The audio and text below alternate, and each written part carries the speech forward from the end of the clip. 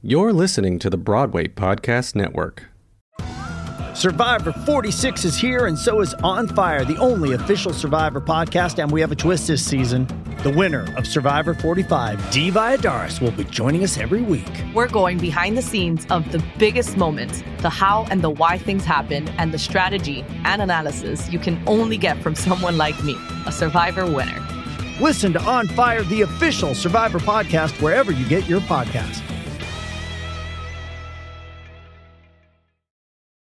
This episode is brought to you by Paramount Plus. Get in, loser! Mean Girls is now streaming on Paramount Plus. Join Katie Heron as she meets the plastics in Tina Fey's new twist on the modern classic. Get ready for more of the rumors, backstabbing, and jokes you loved from the original movie with some fetch surprises. Rated PG-13. Wear pink and head to ParamountPlus.com to try it free. Hello, it is Ryan, and I was on a flight the other day playing one of my favorite social spin slot games on ChumbaCasino.com. I looked over at the person sitting next to me, and you know what they were doing? They were also playing Chumba Casino. Coincidence? I think not. Everybody's loving having fun with it. Chumba Casino is home to hundreds of casino-style games that you can play for free anytime, anywhere, even at 30,000 feet. So sign up now at ChumbaCasino.com to claim your free welcome bonus. That's ChumbaCasino.com and live the Chumba life. No purchase necessary. VGW. Void were prohibited by law. See terms and conditions. 18 plus. Sit down, John. Sit down, John. For God's sake, John, sit down. Not so fast, John. I said that last night. Oh, my God. No, John needs to show us how much he loves our podcast by heading over to patreon.com to become one of our sponsors. How does one do that? Well, revolutionaries, head on over to patreon.com. That's patreon.com and search for Behind the Curtain Broadway's Living Legends. Set up a monthly donation. Even $1 a month helps us. Your contributions help us continue doing what we are doing and bringing these legends and stories to your ears. Okay, after I do that, can I shoot some fireworks into the night sky? It's daytime, Rob. Go back to your throne, King George. Oh, my God.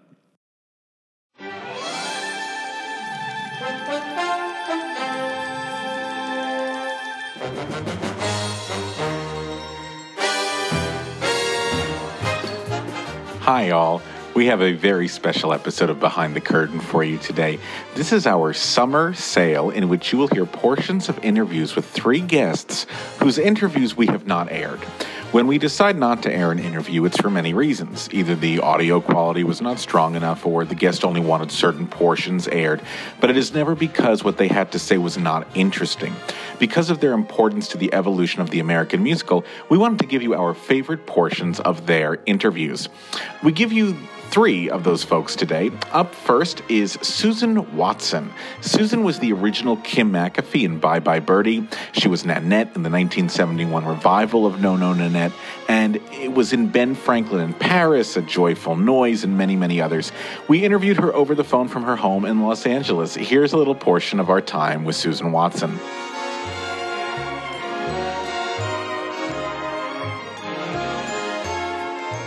We're going to go all the way back. Growing up in Oklahoma, how did you discover musical theater? Well, it wasn't that hard. My family was pretty musical, and my dad played piano, and we all were, grew up in having music around us at all times. But then when I was 14, my family took us to New York City, and we saw the musical Oklahoma. Oh. And I decided I wanted to sing and dance on Broadway. So that's where I caught the love of music and started singing and dancing classes in Tulsa. Summer stock job at Kansas City Starlight Theater and in the chorus first. And when I was 19 at Juilliard School of Music in New York City, majoring in voice. Did you enjoy going to the movies when you were growing up in Oklahoma? Well, yeah, I did. Yes, I think out there, it's Oklahoma, but you saw all of them. Yeah. Yeah, and the musical ones especially. Were your mom and dad supportive of you going into the arts? Yes. I have to tell you, my father was in the oil business, but when he came home, he played piano every night and was a musician. So it wasn't that bad at all. They really wanted me to do the music thing. And then, were they? Oh, go ahead. And my mom was a dancer, and not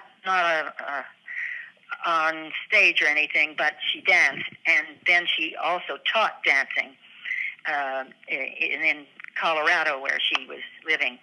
When you went from taking classes to actually being a performer, they were still supportive of you making this as your living.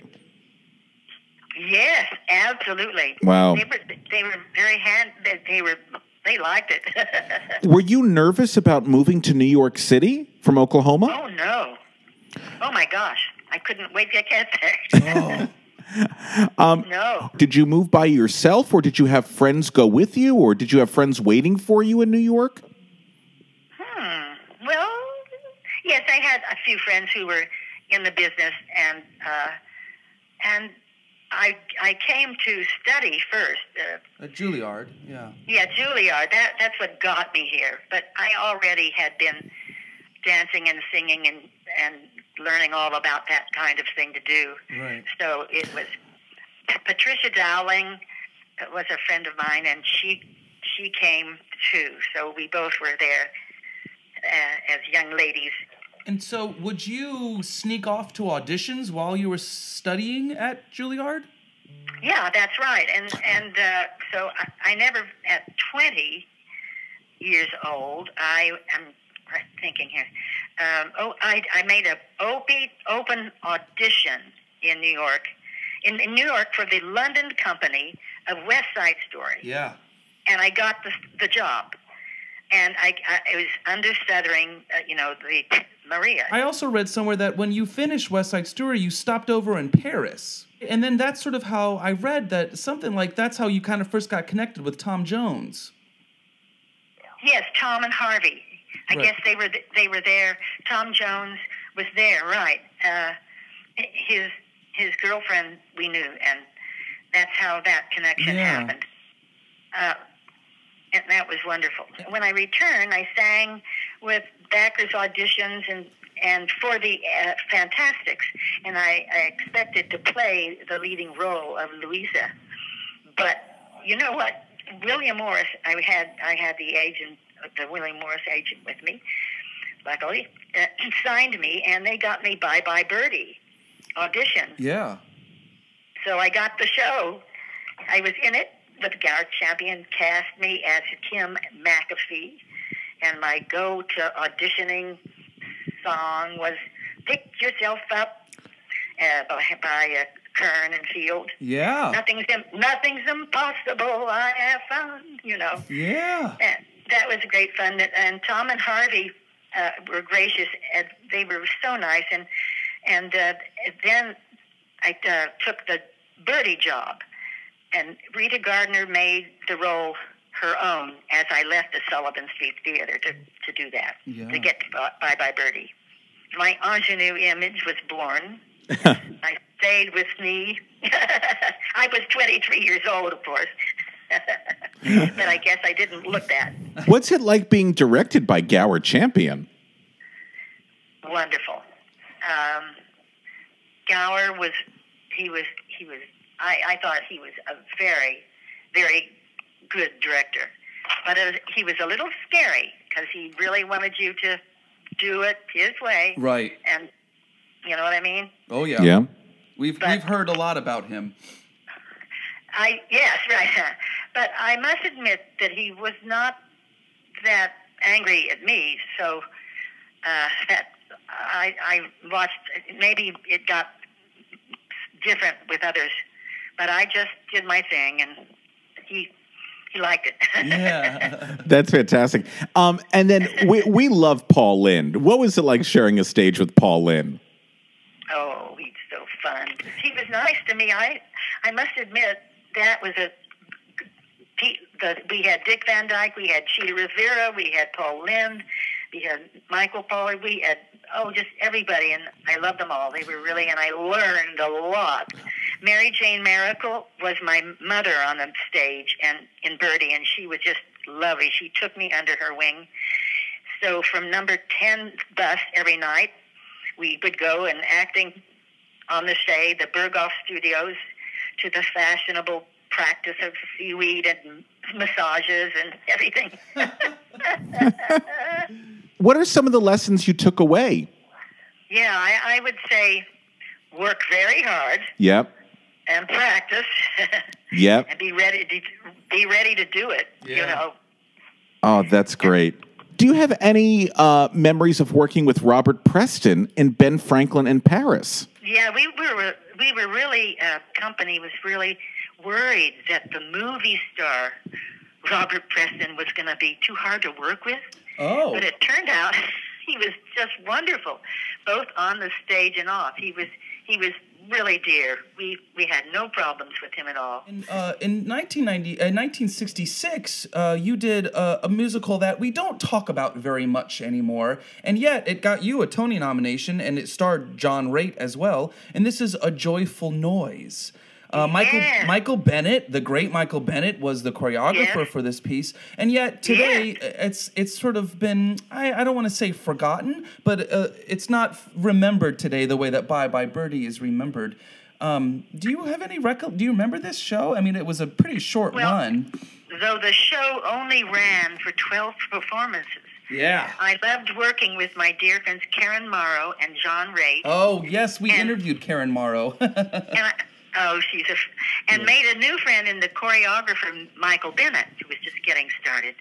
The song, "The Sweet Innocence, I'm Ready," was the song I sang to Tony nomination. But I begin to wonder if I'll ever get out of doing. I wanted to move up to older ladies, not in. Right. But I'm glad that I did it. Yeah. We had a wonderful time. It really. Would you tell us a little bit about what was this TV pilot with Ethel Merman? Oh, yes, well, yes, that came along. It was a big surprise for me too, because I remembered her name and all of that. But it turned out to be really a nice thing because she was just so dear. I always thought of her as kind of strong and. Yeah. But turned out that I was playing her mother. I mean, she was playing my mother in the show there. So we got together just fine. I was going to say it was called Maggie Brown. Yes. And did you guys sing? What was the number that you sang together on the show? I have in my notes that. Is it an Admiration Society? You guys did. You belong to yeah. That was the song. That's incredible. This has been so much fun. Thank you so much for sharing your memories with us. And I have to tell you, on behalf of all of our listeners, thank you so much for all the joy that you've given us over the years and all the joy that you continue to give us. I'm going to cry. Thank you. Yeah, you are so beloved by so many. So on behalf of us, thank you for all you have done. Okay. Till next time, Susan, take care. Enjoy that lovely weather out there. Okay, love you. Love you too. Take care.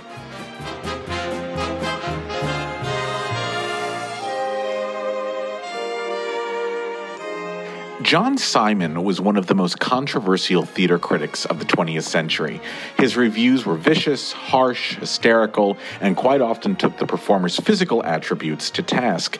His reviews got him kicked out of the New York Drama Critics Circle. Sylvia Miles dumped food on his head, and if he gave you a negative review, you can quote it from memory. John came into our studios at 94 years old and looked back on his work as a critic and where he thinks the role of critics are going in the 21st century. Here's a portion of our time with John Simon.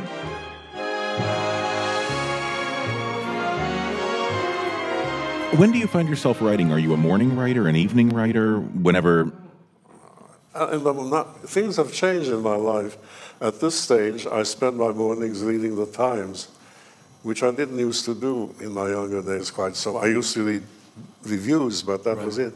But now I have the whole paper in front of me, and I manage to spend several hours. Not that I read everything, but I'm a slow reader, always have been, and so I'm with that. Mm-hmm. And if I write, I start writing in the afternoon usually, and sometimes all the way into the evening too, or even the night sometimes. But the time as such doesn't bother me. I don't think, my God, it's too early or it's too late. I started writing poetry as a very small child. Oh. In German, no less. And then over the years, I have published poetry, and some, not much, but some. And I like poetry very much, and I'm still very much involved with it. In totality, John, how many years were you on the campus of Harvard University? Well, quite a bit, because if you're in graduate school, every year is marked as 1G, 2G, 3G.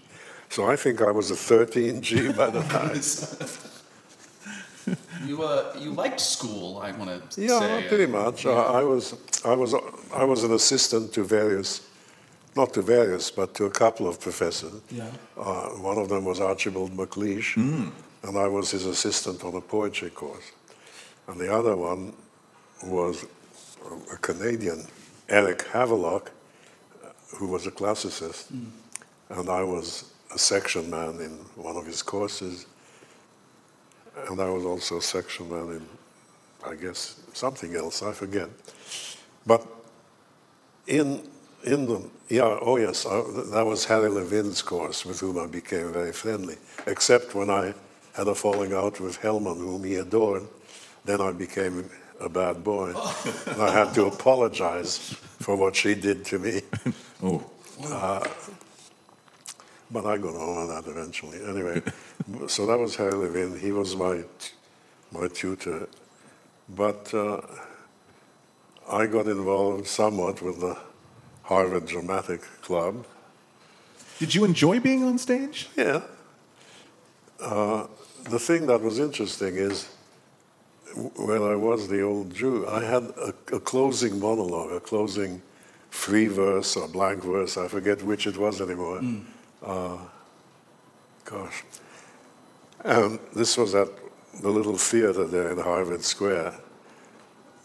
And at the last moment in the play, the old Jew gets a long and somewhat boring monologue, which I had to deliver. And the lighting person, by mistake, cut off the light, just as I went into my big speech. And of course, the people in the theater became very upset and nervous and insecure. But apparently, according to the director, I did such a good job that they didn't stir, they didn't panic, they didn't run for the exit. But then on other nights, when the light wasn't cut, I wasn't all that good. And then when did you develop your sense of wanting to become a critic? When did you want to start putting to paper your observations? Well, I somehow thought that the transition from writing papers in graduate school to writing criticism in a publication wasn't such a big deal. When you were writing criticism for academic publications, did you then, when you switched over to more commercial ventures, did you have to switch your writing style in any way? No, I always thought I was I, and whoever wanted it and liked it should want it and like it, and whoever didn't shouldn't. And so I was never aware that I was aiming my criticism at this kind of reader or that kind of reader. Or were you a film critic first and then it went to theater? I'm curious about the trajectory of that journey. It had to do with Bob Brustein. Oh, yeah. Whom I had befriended.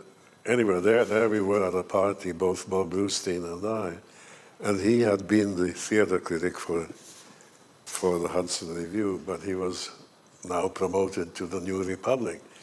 So the Hudson Review became open, and I suggested that I should try out for it, and I did, and that was my first critical job. Hey, it's Kaylee Cuoco for Priceline. Ready to go to your happy place for a happy price? Well, why didn't you say so? Just download the Priceline app right now and save up to 60% on hotels. So whether it's Cousin Kevin's Kazoo Concert in Kansas City, go Kevin, or Becky's Bachelorette Bash in Bermuda, you never have to miss a trip ever again. So download the Priceline app today. Your savings are waiting. Go to your happy place for a happy price. Go to your happy price, Priceline. Hello, it is Ryan, and we could all use an extra bright spot in our day, couldn't we? Just to make up for things like sitting in traffic, doing the dishes, counting your steps, all the mundane stuff. That is why I'm such a big fan of Chumba Casino. Chumba Casino has all your favorite social casino-style games that you can play for free anytime, anywhere with daily bonuses. That should brighten your day a little. Actually, a lot. So sign up now at ChumbaCasino.com. That's ChumbaCasino.com. No purchase necessary. VGW Group. Void where prohibited by law. See terms and conditions. 18+. One of the controversial things about your criticism is that quite often you would refer to a performer's physical appearance. So first question for you is there anything that should be off limits in writing a review? Well, I don't know. I mean, I think if you wrote something in offensive language, like this fucker has got to go. I have to change my writing style then. Or I don't give a shit about so that kind of thing one avoids, and should. But other things I think are open and free and available. But on the whole, I've had some very nice relationships with some actors and actresses, not very many. But I never had the feeling that because you're a critic, you must never be friends with an actor. You had to be reasonable. I mean, if that actor, much as you liked him, did poorly, you had to say it. Right. And in some cases, I lost Max Schell that way because I liked a movie that he directed very much and wrote about it. But then another movie that Mr. Schell directed I didn't like, and then he sort of cut me off completely. That kind of thing happened very rarely, but it did happen, I guess. When you were starting your career as a critic, which critics did you most admire? Well, I got to be very friendly with Dwight MacDonald, and in fact, he wrote the introduction to my first book, which was a funny kind of introduction because it was more like a review than an introduction. But appropriate. It was a fairly favorable review, but with some funny objections which usually don't go into introduction. But anyway, we liked each other and we thought very much the same. In fact, the only major disagreement we had was that he loved Fellini's 8.5 and I didn't. But I guess he was right. Looking back, I think he was right and I was wrong. Bob Bluestein and I got along very well, and sort of liked each other's stuff. Stanley Kaufman and I were fairly friendly, but he got some expensive books about theater from Germany, which he didn't really want. And he couldn't think of anyone else who might want to buy them except me. So he invited me over to dinner, which he didn't usually do, and he showed me these books and offered them for me to buy. And I said, I don't like them, I like this one. But this one was one that he liked and that he was keeping. And that somehow slightly cooled things between us because I wouldn't buy those books. But he still said he liked my pieces in the New Criterion very much. If you don't mind my asking, is there anything that you've seen recently that you've really enjoyed or really I don't disliked? Go to see a lot of off-Broadway stuff I don't see, because this television show that we do, Corner Table, which is with a young fellow who used to be a student of my wife. And we have this show in which we discuss plays. But they only want us to do Broadway, which is wrong because much better things appear off-Broadway. Yes. But there it is. And my wife has tried to talk them into doing off-Broadway as well, but so far unsuccessfully. I guess the two last shows that I liked very much of the musical comedy variety were The Band's Visit, which I'm truly very, very fond of. Yes. And That Wonderful Woman.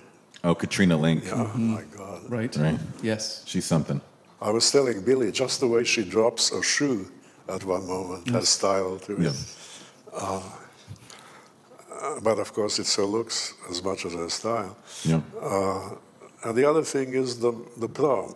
which I liked quite a bit. Okay. That's good. We saw The Prom and really liked it as well. Yeah. It's nice. Yes. Yeah, it's very fun. And that guy, Brooks Ashnaskas, Yes. is unbelievable. Yes. I mean, without him, it would be only so-so. Yes. Yeah. But he makes it extraordinary. Agreed. How soon after you see a performance or a film do you then start writing the review? Do you give yourself gestation time, or? Oh, I'm always doing it on the basis of the one time I see it. Mm-hmm.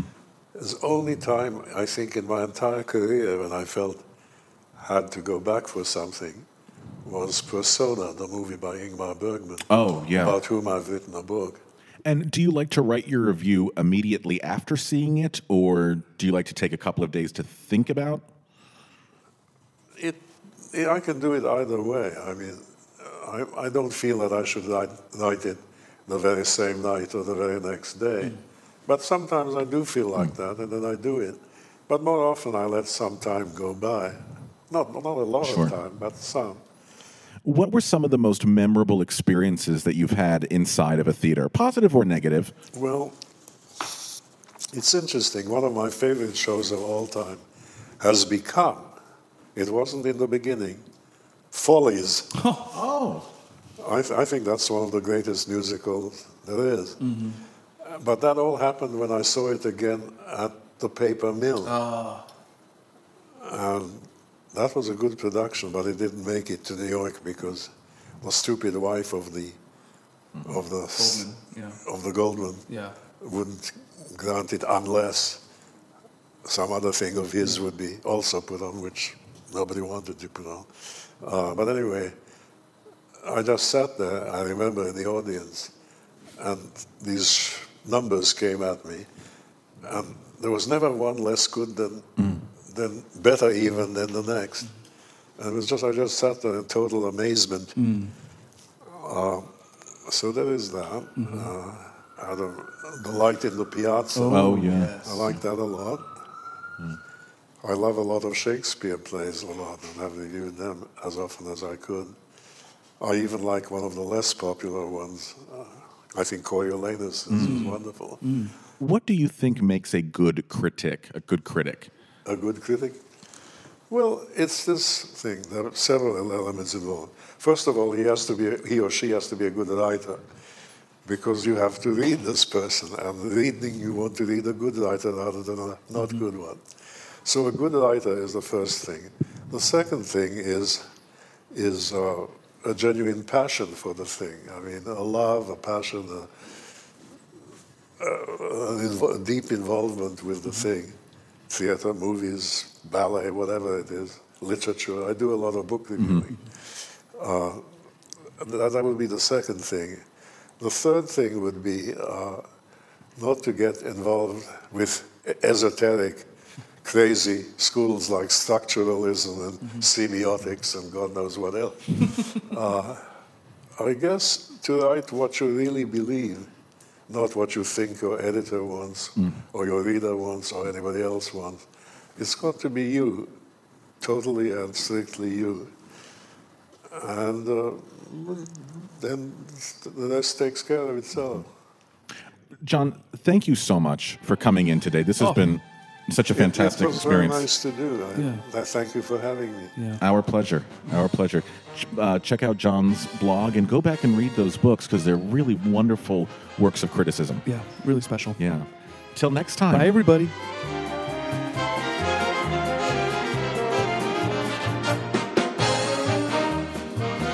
Hey, podcast listeners! Are you looking for a place to rehearse in New York City that is clean, spacious, and most importantly, affordable? Come check out Shetler Studios and Theaters, our wonderful host for these podcasts. Shetler is centrally located on West 54th Street between Broadway and 8th Avenue, right in the heart of the theater district. Right in the heart, you'll find music, dance, and acting studios, complemented by 2 black box theaters and 6 presentation venues. The professional facilities, inspired environment, and expert industry staff combine to provide the New York artist with an unparalleled studio experience. Visit their website at shetlerstudios.com. That's SHETLER studios.com. Shetler Studios and Theaters is our home for recording the legends of Broadway, and we hope that you make it your artistic home too. That's Shetler, SHETLER studios.com. See you here.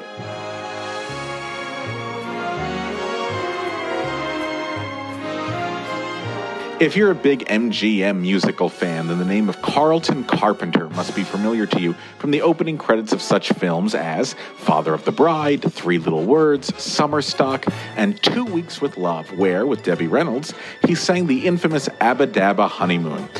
We spoke with Carlton over the phone. He's in upstate New York and had so many great and wonderful things to share. Unfortunately, he was calling on a landline and the connection was not the best, but we tried to salvage whatever we could. He was such a wonderful, charming performer and is still with us today and is still doing a lot of cool stuff up in upstate New York. So to talk about his time in the movie musicals of yesteryear, here is our interview with Carlton Carpenter.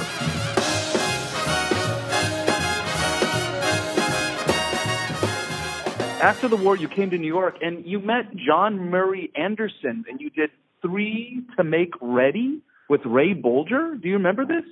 Oh, yeah. God, that ran for 3 years. Yeah. No, that was a long run.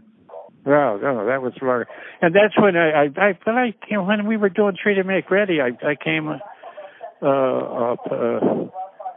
I would come up to visit somebody out on up here, where I am now. And I didn't move up here until in the 70s at some point. But I had friends, that were, and I would come up on the weekend and stuff like that, spend time for it, and I got to love it up there.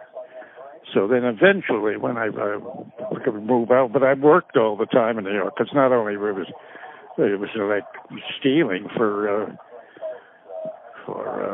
the radio that I did and stuff. It was wonderful. You just go from place to place and then call up. You had special, whatever the name of it was, I can't remember now. And you call up and they tell you where your next thing was that day, and then you'd go over and then you'd do a thing of that was really like stealing.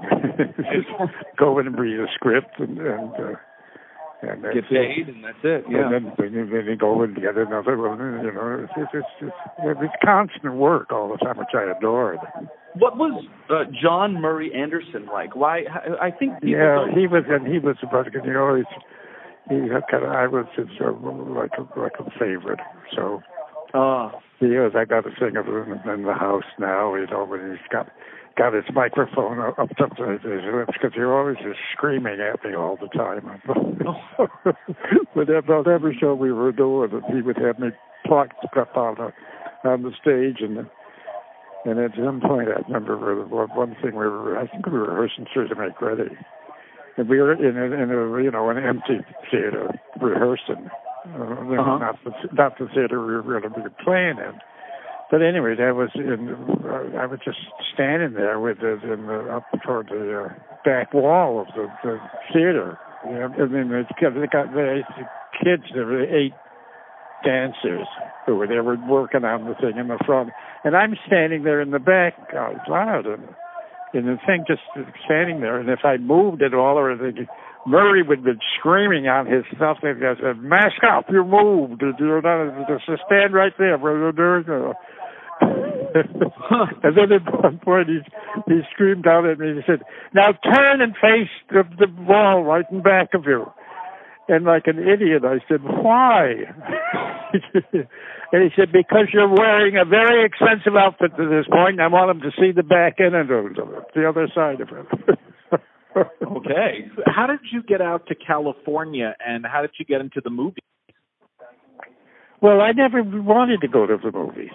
That was it. I had offers from I think 4 movie places, and it was I turned them all down because I said I didn't want to do movies. I said I loved going to the movies. That I liked, but I didn't really care anything about being a movie actor. I loved the stage. I was just nuts about New York, and then I went from job to job in New York all the time. I could work around the clock.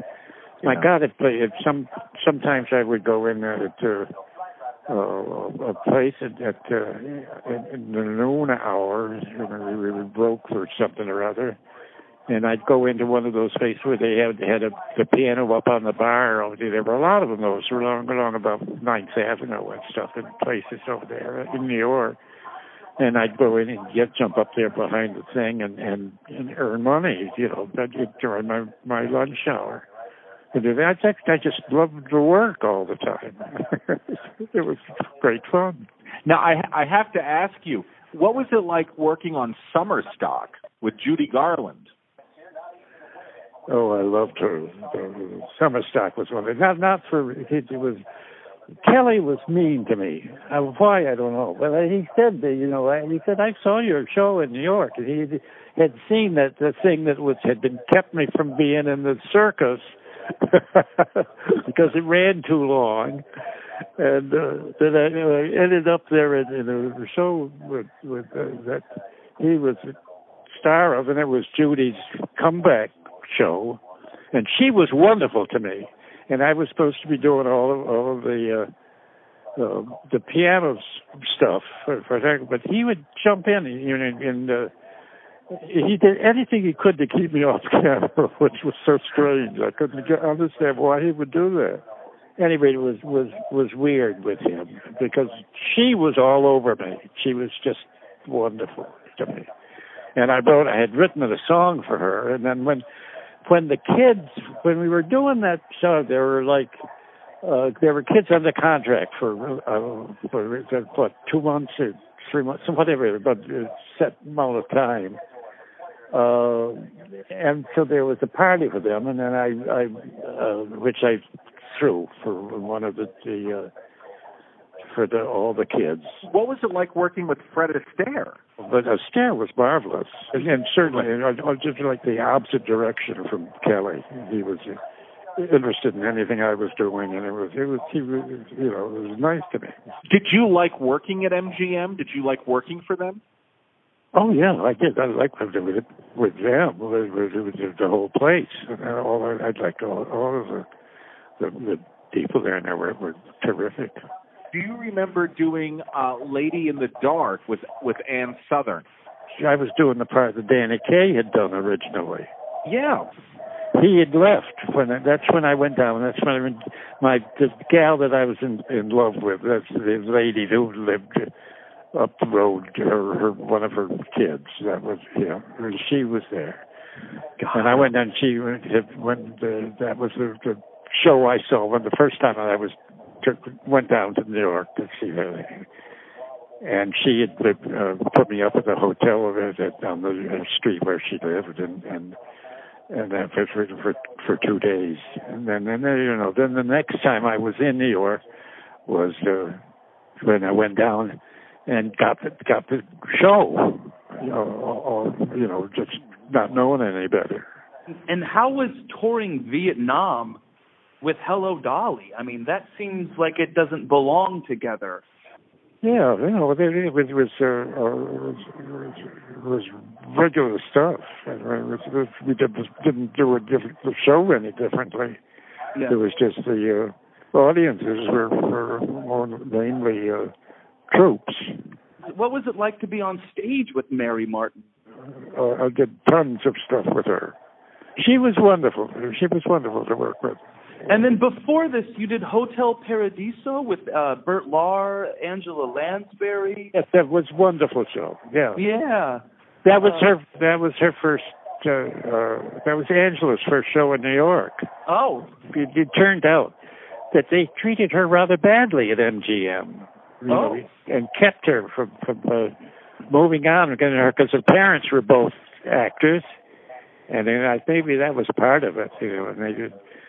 But she could have moved on to greater glory before she had a chance to. Yeah. But she was playing that snotty little lady at that point in that show out there. What was it? Gaslight? Gaslight it was. Carlton, this has been so much fun. Thank you so much for spending time with us today. All right.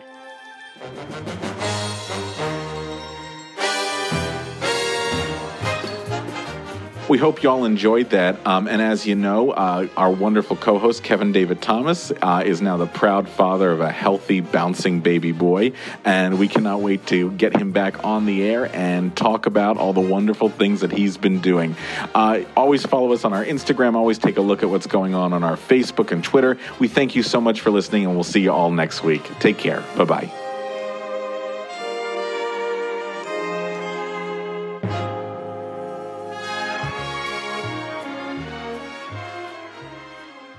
Hey, it's Leslie Odom Jr. here on the Broadway Podcast Network to tell you about the Rise Theater Directory, a program of Maestro Music. Rise is a national online resource designed to connect and empower backstage and administrative and creative theater professionals from underrepresented backgrounds.